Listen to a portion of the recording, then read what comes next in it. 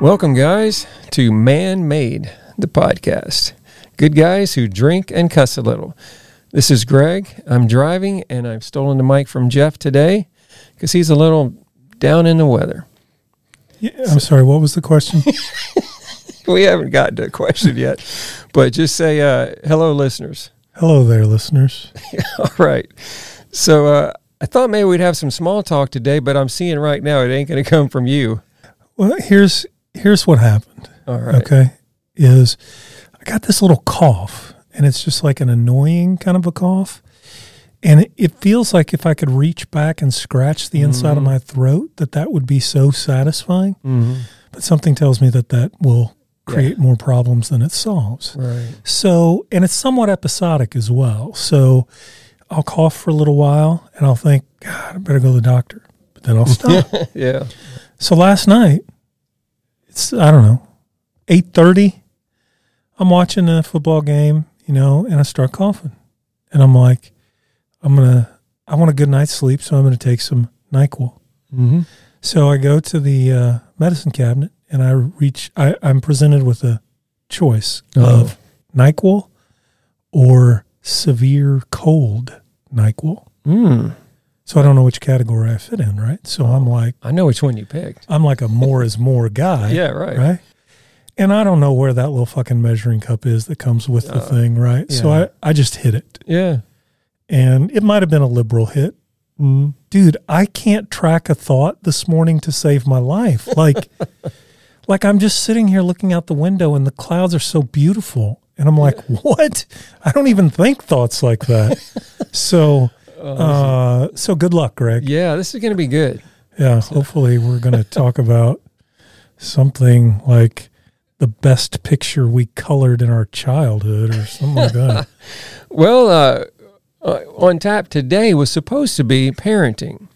Oh, and the other thing, if you don't mind, is I have another dilemma. Okay. So my mood is essentially attached to IU athletics. Oh, no. And so last year during COVID, right, we have a breakout year. So this year we're supposed to have a breakout year. We're supposed to keep it going, right? Mm-hmm. And so we are, let's see, 2-3, I think is our record. Oh, no.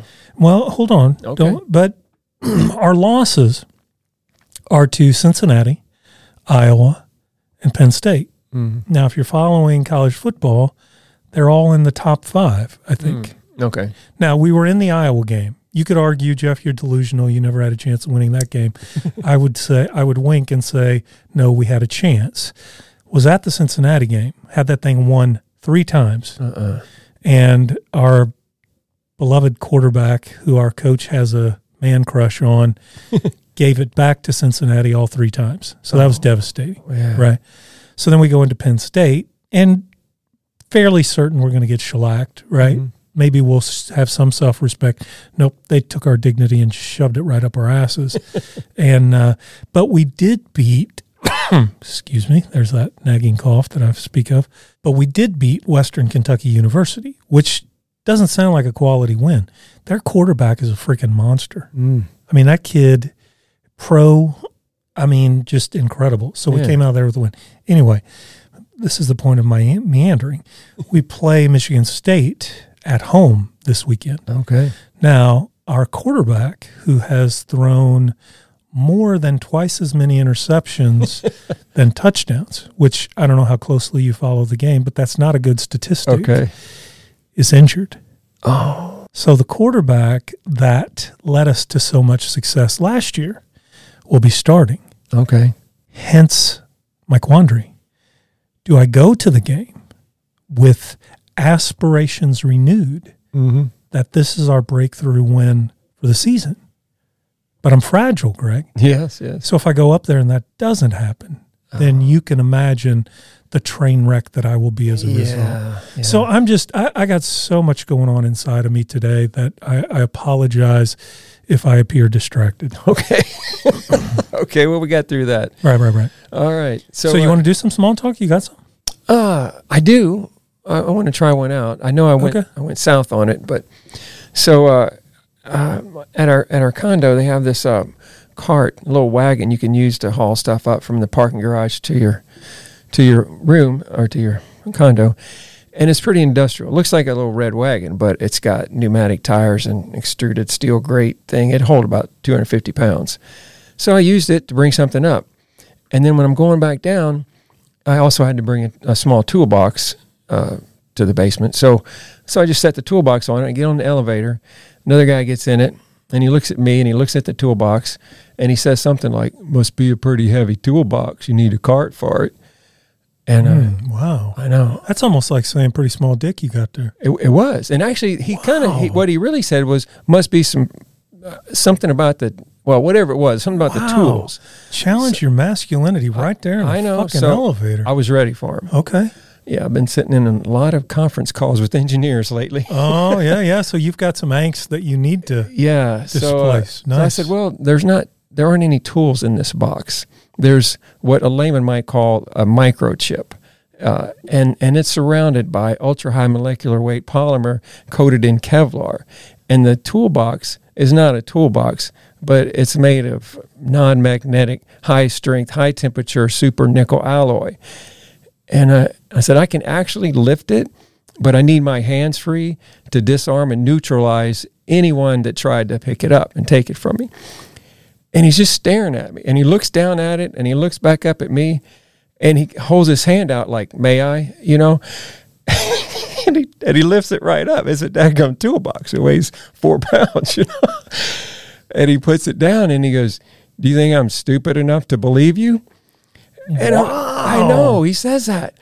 And I'm thinking, what I wanted to say was, I didn't think you were stupid enough to, try and prove with me that long. Yeah, but I didn't say that, Jeff. Here's where I went wrong with the small talk, or I'm going wrong with it, because this got too deep. I had a split second there to decide, I'm going to see this guy up and down the elevator a lot.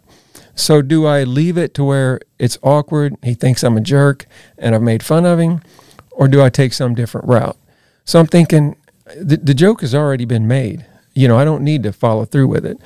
So, and all this happened in a second, So instead I say, I said, well, I was about believing it. It sounded so cool, and then we both laughed about it.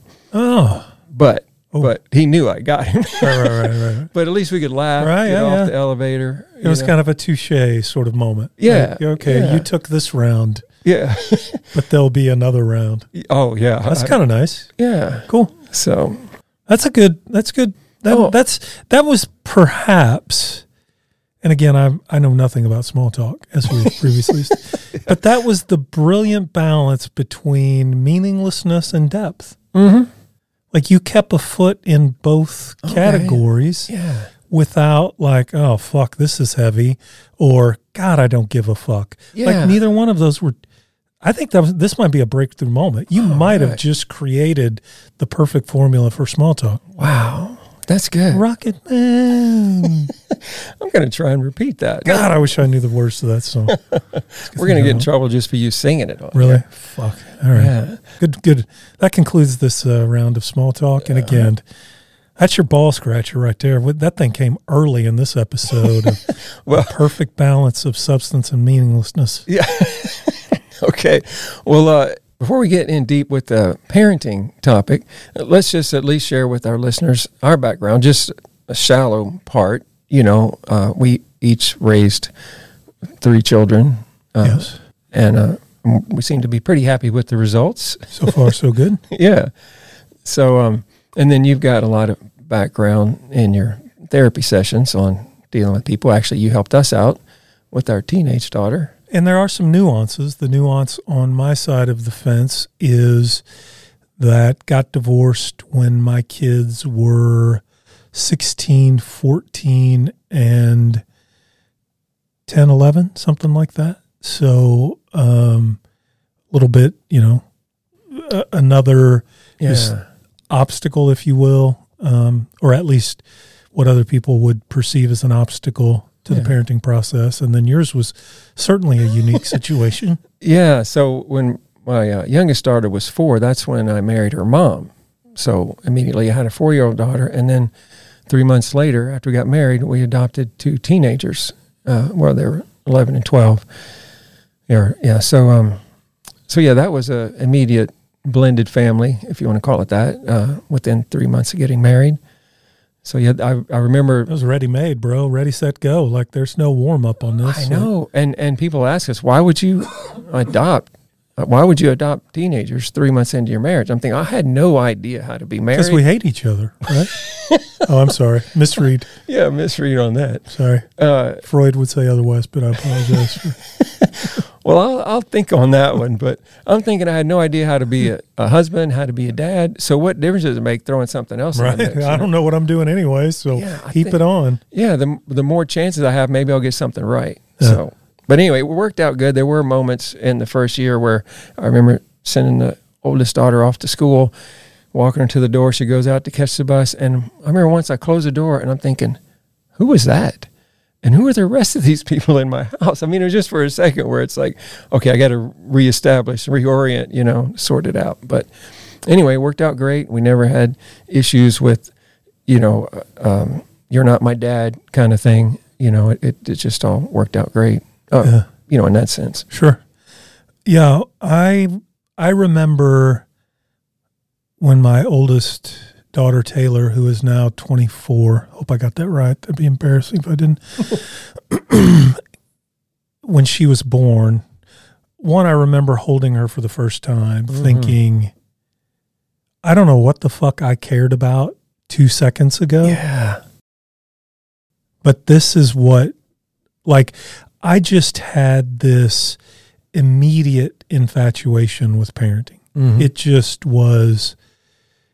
And I was at that point in my life a bona fide man child. Mm-hmm. I had on men's clothing, but dude, I didn't know what the fuck I was doing. Yeah. And in an instant, we've talked about in the past the Dunning-Kruger effect. You don't know what you don't know. Holding her was like instantly, I'm a fucking idiot, and I got to get my shit together. Mm-hmm. Just this transcendent experience of time to man the fuck up. Yeah. And I remember walking out into the lobby, and we were still living in my hometown of Evansville at the time. So there was, and within the evangelical Christian community, right? So there's, I don't know, fucking, excuse me, that's going to be just part of this episode. Apologies. I don't know how many people in the lobby, a bunch, right? I start fucking sobbing. Dude, ugly face cry. Just so obviously, right, when you walk out and you start sobbing, people are horrified. Yeah. Right? Did the child die? What? Is everything okay? Whatever. And it's I couldn't even articulate words. Yeah. And, dude, from that moment, I was hooked. Yeah. I just was. But, and I don't know, I'd be interested to hear what your experience was like. When I was doing my graduate work, I was taking a family systems class, and we studied what's called the circumplex model. And the circumplex model is this longitudinal study of family dynamics. And I think I'm making this up. Somebody could check me on this and I'd be wrong, but I think it was over 24 years of data, and I think more than 1,600 therapists participated. So it's empirically sound, right? Yeah. We've got plenty of data. Yeah. And so you go through this assessment, and I won't go into all the details, although it's profoundly fascinating. But if you can visualize a circle inside of a square, right? Okay. And then divide that square into 4 equal quadrants. Mm-hmm. So then you have categories that you fall into. So then your family system will fit either within one of the quadrants within the circle or out in that corner of the square. Yeah, yeah. So if you're in the circle, thumbs up, you're doing good. If you're in the square, you got major issues. Okay. Stuckey family was in the square. So to prove that we were in the square, I argued with my professor about the reliability of the data. Oh, no. and proved it. Oh, and he, like a surgeon with the scalpel, was like, Mr. Stuckey, I believe you're validating the point right now. Of course, I'm still like, I don't fucking know what he's talking about. Right. 3 years later, I have to email the guy and say, hey, I know you don't have any recollection of this, but I get it now. And so our family system fell in what was called chaotically enmeshed. And so a chaotically enmeshed family system, really the only thing that matters is the appearances on the outside. Oh, yeah. What goes on inside, the only thing that really matters is the projection to the outside world. Yeah. So you could be like arguing at knife point every night in the family room. Mm-hmm. But as long as everybody had the Stepford smile on out in it's, you know, and that is not a criticism of my parents because their family systems didn't even make it into the square. I mean, it was like, you know, so they were piecemealing any kind of parenting together. And largely within if I would say the parenting system that I grew up in, if I were going to reduce it down, would have been the because I said so. Mm-hmm. And the rules were never consistent, right? Oh. It was more the mood of the day. Mm-hmm. You could do something one day, but the next day you'd get in trouble for it. And if you got in trouble for it and asked, well, why I did it yesterday? Why? Because I said so. You know, so it's just that chaotic, but you knew when you were out in public, you know, it was almost like you were hostages under duress. It was like, you better keep your fucking shit together because so that was probably the first year of parenting that I did with my oldest daughter. Very, I would call it tyrannical, very, very rigid. And we had come from a system, and it's kind of funny. The mantra of the pastor of the church that we went to was first time obedience. I remember that. Like first time obedience. Wasn't that also the saying of Nazi Germany? Like, what? But at the time, man, it was like, yeah, first time obedience. Fuck yeah, first time obedience.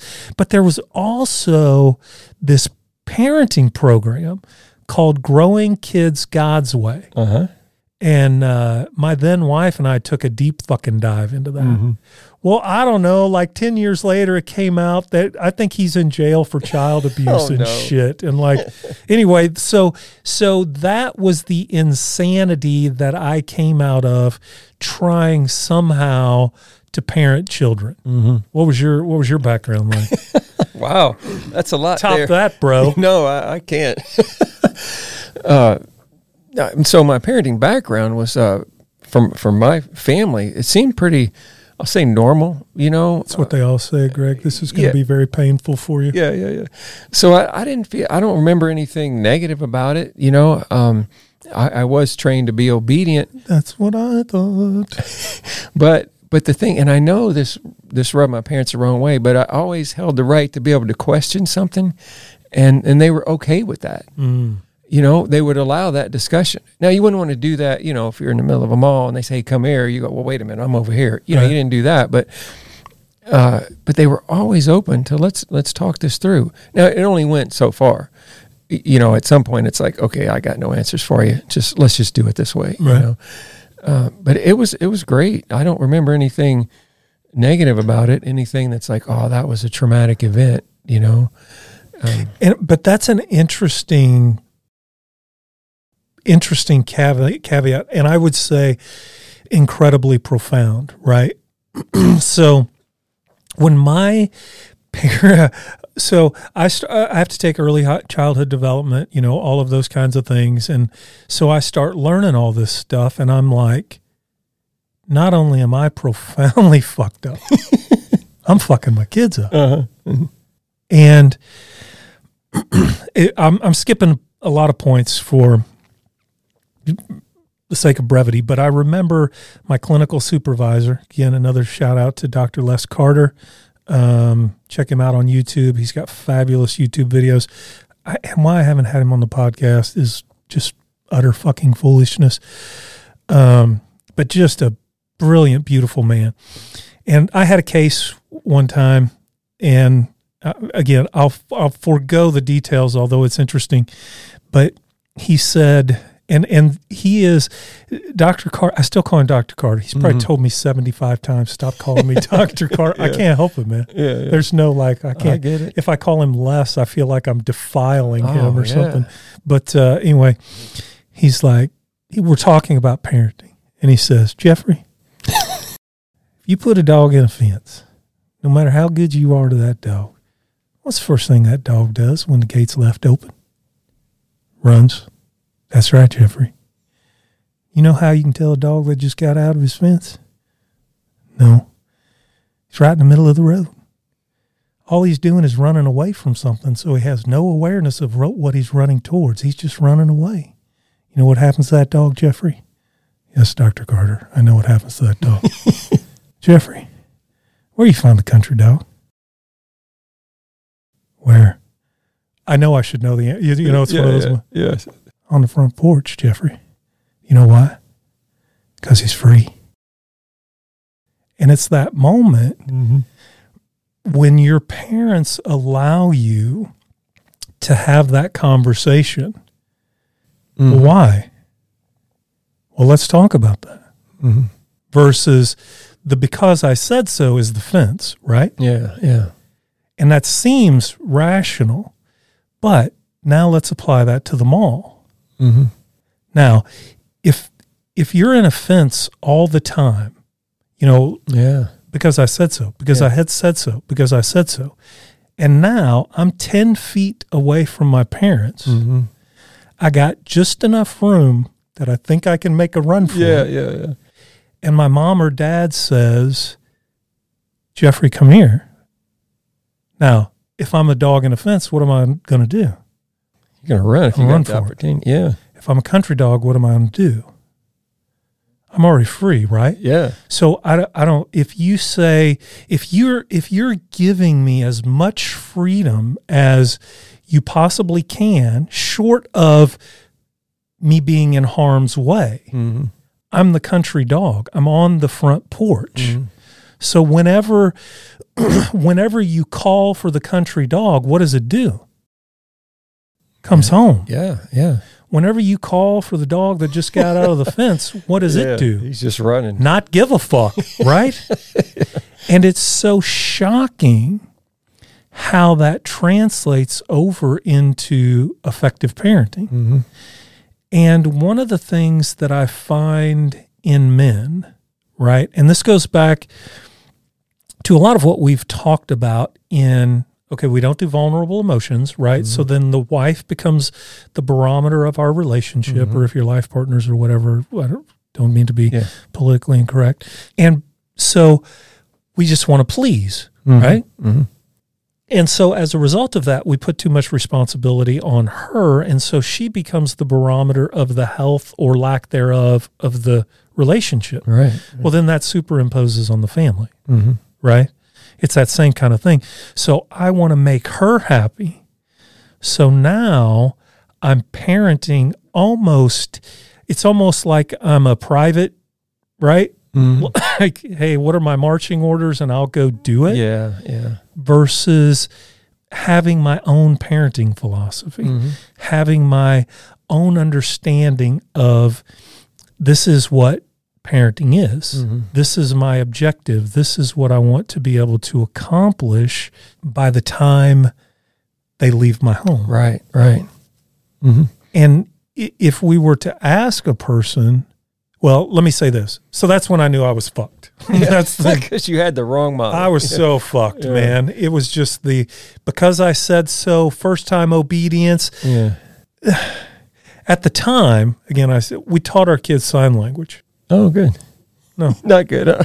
Zero correlation to anything. Teaching your toddler sign language, no correlation. It's cool. Yeah. It's like a good party trick. Like, look how great of parent I am. Yeah. My child can do sign language. Now, I'll tell you what's fucking disturbing about it.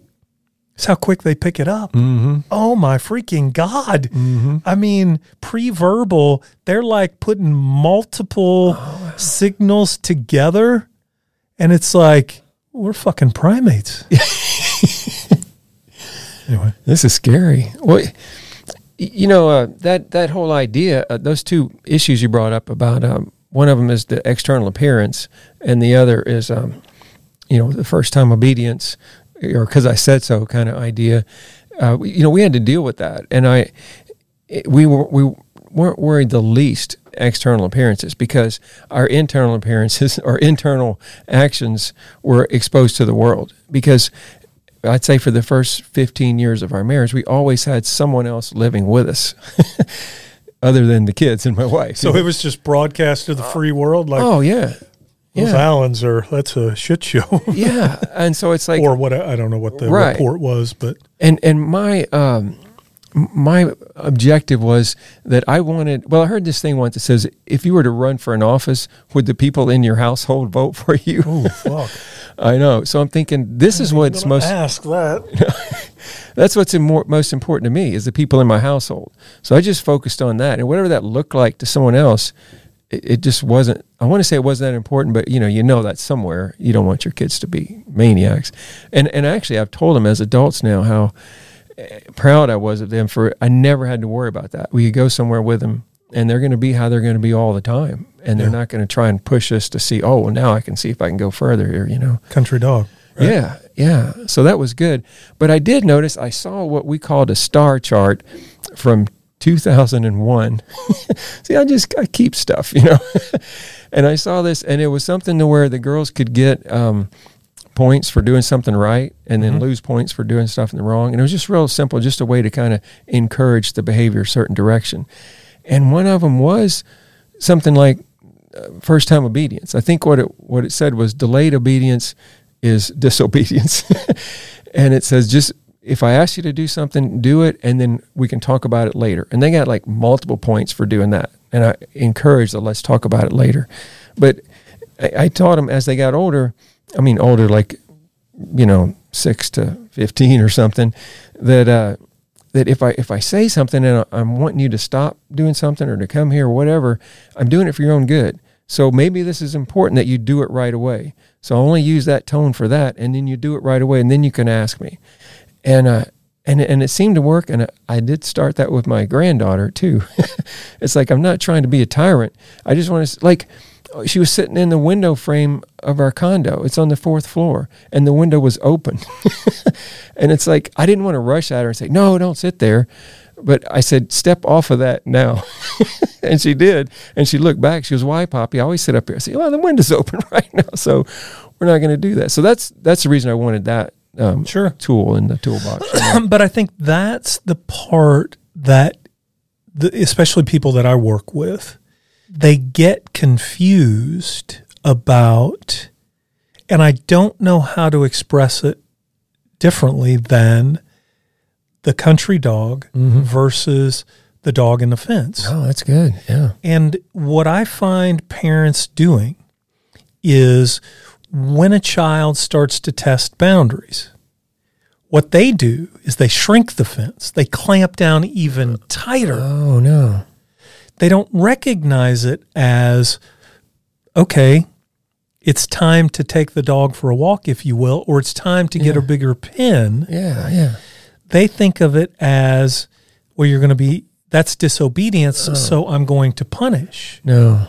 And it's the exact opposite. It's time to give them more space. It's time to give them more responsibility. And it is counterintuitive, right? Because they're doing something disruptive, right? Yeah. And it's like, well, I'm not going to fucking reward their goddamn negative behavior. Their ass is going to get their shit together. And it's like, okay, let me know how that works out for you. Yeah. And I might have learned this from you 15 years ago. I'll take credit for it. Okay. But when we saw, I remember one daughter in particular, but it worked for all of them. When we saw that they were starting to make decisions, it's like, okay, that's not a decision I would have wanted you to make. and it was right on the edge of the fence. It's like, okay, we're going to open up the fence so you get to make that decision. Is that a good idea to drive home this late at night by, whatever? Right. So when now the decision's on them. But I always thought that was the hardest part of parenting, is find out where that boundary needed to be and keep it at a point where they feel challenged to make their own decision rather than constrained. Right. So a couple of things. If you're parenting, if you're not a parent and you're starting, best parenting book ever written, Liberated Parents, Liberated Children, Magic. It's a handbook. It's a clinical handbook, but it's written as a narrative, and it's just brilliant. It's out of print as far as I know, so you might have a hard time finding it. I don't know anything better, and I've read a fair amount of parenting books, and that's and I give them away, and fucking people don't bring them back. So don't ask me, because I've given all my fucking copies away. But I'll make the illustration this way. And this was when some of the lights started to come on in my own pathological brain. But I was going to take Taylor for a walk, and I think she was 4 years old, something like that, Yeah. right? And I'm like, sweetie, it's cold. You need a coat. Oh, yeah. And she's like, I don't need a coat. And I'm like, babe, pretty sure you're going to need a coat. Yeah. I'm fine, Dad. I don't need a coat. And so we start walking. Mm-hmm. And it's cold. Right? Yeah, yeah. And she's a little kid, so, she's got her play coat clothes on. I mean, she's like turning blue. Yeah, yeah. Now, God love her, she's fighting, right? yeah, she's wanting... So something in her primal brain is like, win this. But finally she says, Daddy, I'm cold. Can we go home? Mm-hmm. And I'm like, no, you said you wanted to go. No, I didn't say Yeah, that. right. I said, yeah, baby, let's go home. Yeah. And no kidding. From that day forward, Mm-hmm. the first question that she asked me every morning was, what's the weather like today, Daddy? Oh, yeah. Do I need a coat, Dad? And so when you can give them room to stumble and feel the consequences Mm-hmm. of their choices, that's when you become an ally and not the cause of their rebellion. Okay. They're not pushing against you. Right. They're working with you. Okay. And the other thing is, so as often as possible, when you can expose a child to the natural consequences of their choices, Yeah. and parents are fucking crazy. I mean, it's shocking to me how much resistance I get on this. And they come to therapy when it's like, if you would have come when Yeah. they were 5, Yeah. man, but you got an 18-year-old that you can't get off your fucking couch. You think I got a magic wand? He's got a good gig, man. Right. He lays on the fucking couch, takes a shit, plays Xbox, eats food out of your kitchen, and I'm supposed to talk him out of that? Anyway, that's a whole nother rant. Wow. Well, I tried that same thing when my youngest daughter was 4 years old. I had to drop her off at daycare one day, and she didn't want to put on her shoes. I said, if you don't want to wear shoes, you don't have to wear shoes. And so I drop her off, and then I get flack from everybody. The daycare lady, she calls my wife, and then my sister-in-law had to pick her up later. It's like, she didn't have shoes. And I'm thinking, like, that's a consequence of a choice that she made. I need her to start understanding that. Is that going to always be my responsibility? And it worked with my daughter. It didn't work with the daycare person and my wife, But Yeah, because, oh, man. I remember one time picking my son up from preschool, and they were doing these little hand puppets with the lunch sack things, you know what I'm talking about? yeah. And I don't know how many kids were in this preschool bunch, and it's so fucking type A. It just, anyway. So there's, I'm going to say 100 kids, and every one of these puppets looks exactly the same. Except one. And so Evan decided, I think it was a dragon is what they were making. I don't remember. Yeah. But anyway, he decided that, and what is it? That's preschool. So he's 4 years old, we'll say. What was supposed to be the tail was a much more sinister tongue. And he was right. Yeah. His dragon was fucking awesome. Yeah. And so, I go pick him up, and like the little preschool worker kind of chastises Evan. Evan didn't have a good day today, and he didn't follow the rules, whatever. And so she handed me the dragon, and I'm like, I didn't say this is fucking all. My tone of voice was, I was like, dude, you killed it. Like, that's awesome, bro. Yeah. And so he and I are having like this mini celebration, and of course the preschool teacher's appalled. And we might have gotten kicked out at that point. Oh, but anyway. Okay, so rule number 1. I don't know. I'm throwing. This is not numerical, but as often as possible, as young as possible, start exposing your children to natural consequences. Mm-hmm. Let them fail. Let them experience the discomfort of failure, and be an asset to them when they want to solve the problem. Yeah. That is, the sooner that you can do that, and that develops resilience. Mm-hmm. And number 2, the more that you dictate your child's life, the more they're going to be dependent when they leave your home, and they're going to have to find someone else to now dictate their life. Mm-hmm. Your job is not to raise a rule follower. Right. Your job is to raise an independent, autonomous human being. Mm-hmm. And so if your child has straight A's and never had a behavioral mark, be terrified. Be terrified. That's scary. Yeah, that's just following a rule. But we reward that, right? Yeah. Anyway, I can go on and on that. Well, I wanted to add to something you brought up in a previous episode, was the idea of if your child brings you a drawing and they want you to comment on it, you don't really want to be that judge. And you want to ask them, how did that make you feel to do that? Right. And I've been doing that with our granddaughter. And she talks about how it made her feel to do it. Yeah, and it sounds like woo-woo shit, and I used to make fun of people who did this, and guess what? I was wrong, because I was in a chaotically enmeshed family system and totally in denial to my pathology. Mm-hmm. When I say, that was so good, it's the exact same thing as saying, that was so bad. Mm-hmm. But when I ask, tell me about your picture, what do you think of you? And isn't it fucking brilliant, the things they'll say? Oh, yeah. Yeah. I mean, you think you're smarter, parent, than the universe that created this child? Really? You think you're smarter? Like, get the fuck out of their way. Yeah. Be a participant in it. Yeah. Your kids are concrete in their orientation when they're young. Right?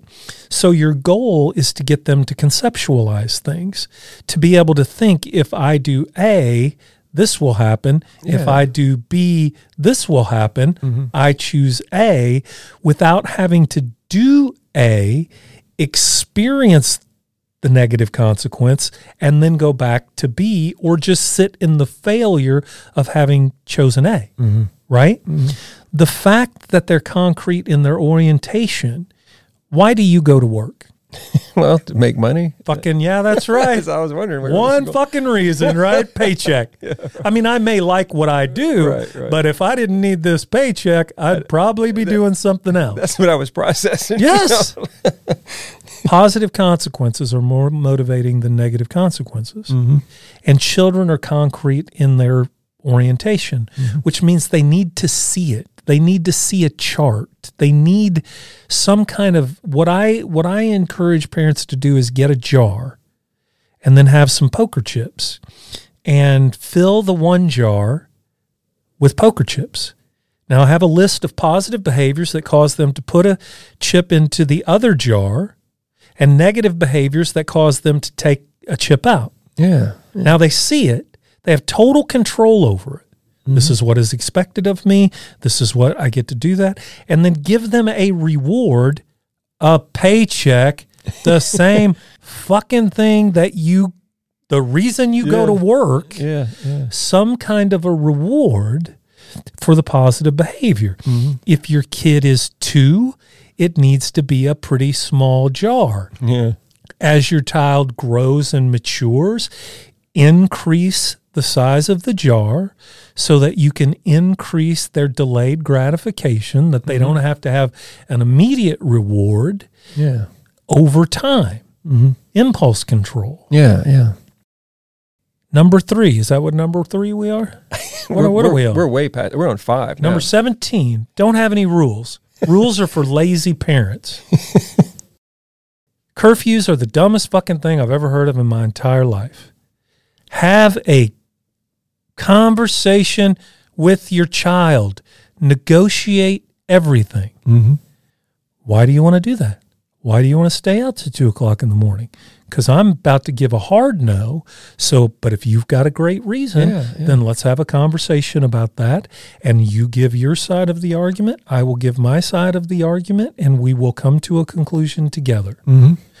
Negotiate everything. Yeah. Say yes as often as you possibly can, even when it makes your asshole pucker. If your child is trustworthy, trust them. Don't be controlled by fear of what might happen. Or yes, it's a scary world, but guess what? It's a more beautiful world. I mean, there's beautiful, wonderful things that can be experienced. Do you want to raise your kid that feels fearful and powerless to the world? Right. Or do you want to raise your child to believe in their ability to manage the things in their world? Yeah, that's it. Hopefully the latter. Yeah. Sorry, I got going on that one. I had another one. I can't remember what it was. Sorry, the NyQuil phase I think came back. I'll try to redirect. I remember one time came outside and my sweet little Reagan, who's just a beautiful tornado like her father, and we just bought a minivan, right? And I'm cleaning out all the shit that's in the new minivan, right? And Reagan is sitting up front, putting pennies in the CD player. And she is so proud of herself.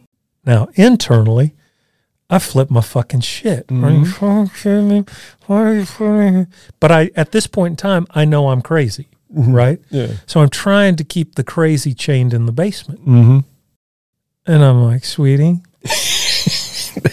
let's not put pennies there. Right. Let's go find something else that you can put pennies into. Yeah. Because she's not intending to do harm, right? No. She's just having the fucking time of her life. Right. She's so fucking proud of herself that she's discovered that these little things that she doesn't know are pennies fit into this little slot. There's no malevolence there. Nope. It's just a child creating. Cleaning up like her dad was. Dude. Get rid of these pennies. Exactly. And I mean, I had to chug 7 beers just to and then I took the van back into the shop and I was like, it's a minivan, right?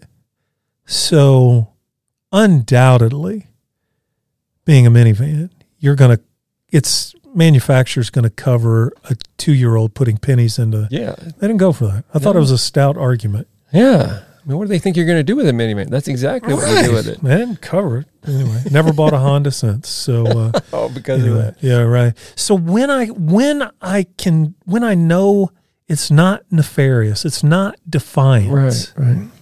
Keep your shit together, even if it fucks up some of your stuff. It's just stuff. And try to redirect. Okay, we can't color on the wall. Because Joey doesn't know that coloring he's like, well, this is fucking awesome. Yeah. Let's color the walls. Yeah. It's when you can redirect, when you know it's the exploration of a child, when you know that they're doing something, don't put them in a fence. Right. Give them the freedom of being the country dog. We can't color on the wall. Yeah. we're going to clean that off. Okay, Joy, so come with me and we're going to now look at that. See how that comes off? Oh, look at what good job you did, buddy. Yeah. High five me on that. Yeah. And here's some paper you can color. Here's where we can color. Yeah. So as often as possible in early childhood, when your child is just being creative and just exploring and wants to explore, if they want to go for a walk, don't say, no, Daddy's tired because I worked all day. Fucking work less and take your kid for a walk or suck it up, whatever. As often as you possibly can, say yes and redirect. I love that. And I do want to reiterate something from the beginning that maybe for the parents working in a deficit, that two of the key things were consistency and I'll say follow through. That those might not be the words you use, but it's like if you're going to have a rule, it needs to be the same today and tomorrow. An unenforced consequence is worse than no consequence. If you're going to set a consequence, when you do this, this happens. Yeah. And you're not going to enforce that consequence. Yeah. You've done more harm than just no consequences. If your child is a rebellious, strong-willed child, let the universe parent them. Let them fall down the steps. Let them stick their finger if you're not going to impose the consequence. Because they'll have a chance if natural consequences regulate their behavior. I'm not advocating that, okay? What I'm advocating is that if you have a consequence for your child, fucking impose it. Because if you don't, that child's going to grow up as a little baby narcissist thinking the rules apply to everybody else, but they don't apply to me. Or their world's not going to make any sense to them because it's just fucking chaos because I don't know which rules matter and which rules don't. Right. And then, and the other part was the follow through. So like if you're going to say you're going to do something, then we're going to do it. We can't say, hey, we'll talk about going to the mall later. Right. And if you say that, a kid hears we're going to the mall later. Right.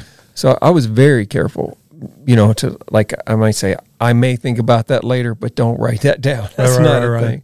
And so I said no a lot in a fun way, but they knew it could happen. Right.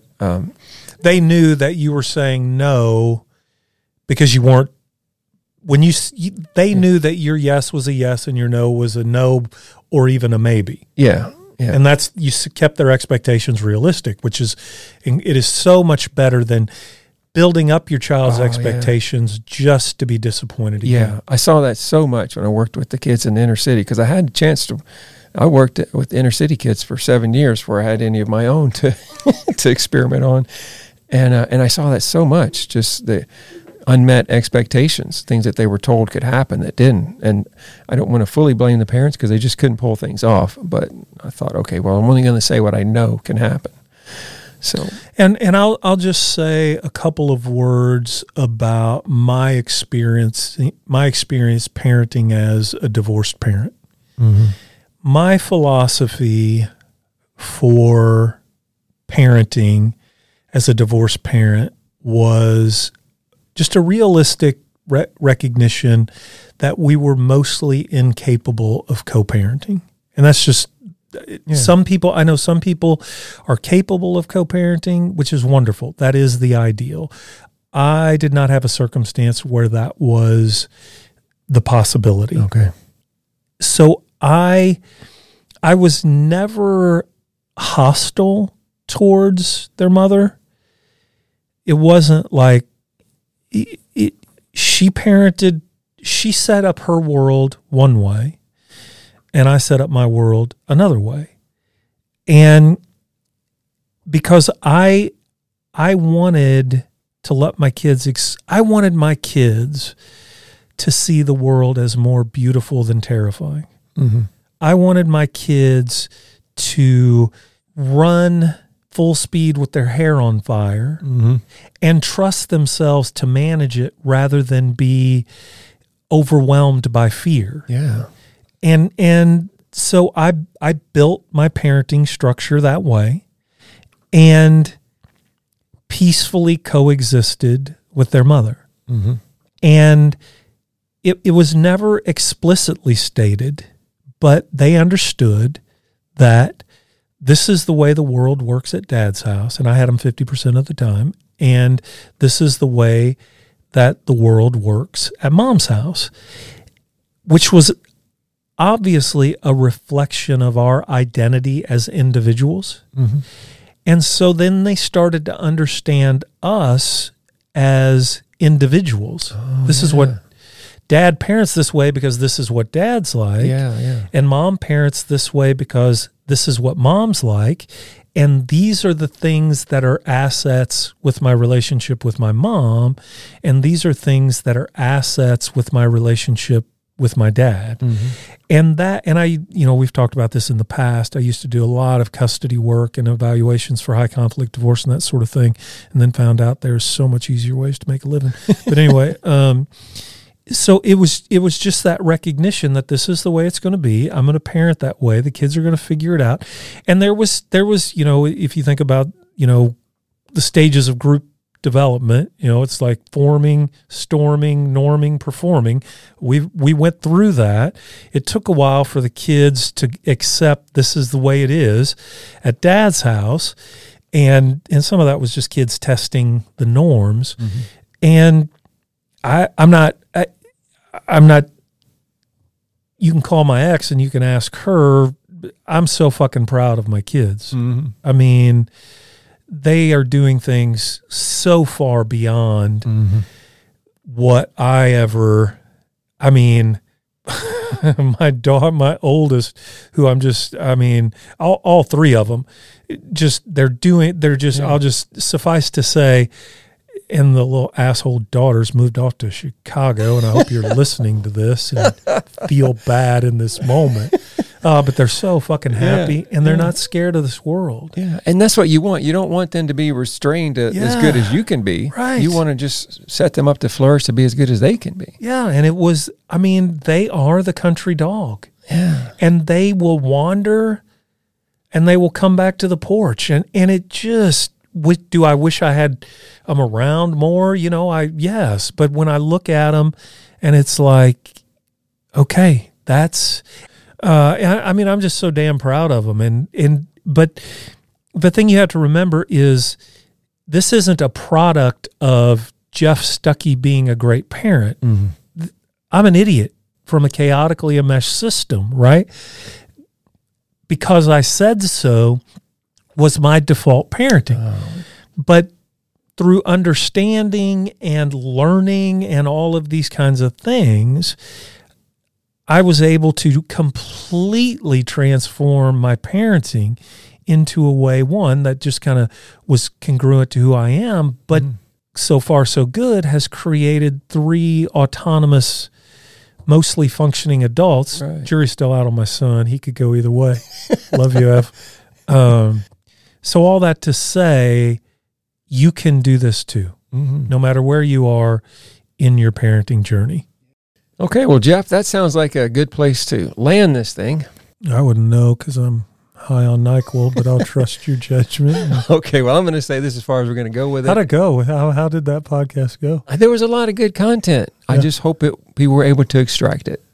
Yeah, probably a lot of rabbit trails, I would suppose. Yeah, but the good news is there'll be a summary of it on the website next week in one of the blogs, so you can check that out if you need and maybe consider smoking, get a little high listening to this episode. If you're in a state where that's legal, only in a state. Only if it's legal. Only if it's legal. Okay, well, we'd like to say goodbye now. Probably ought to shut her down. I'll see you next week.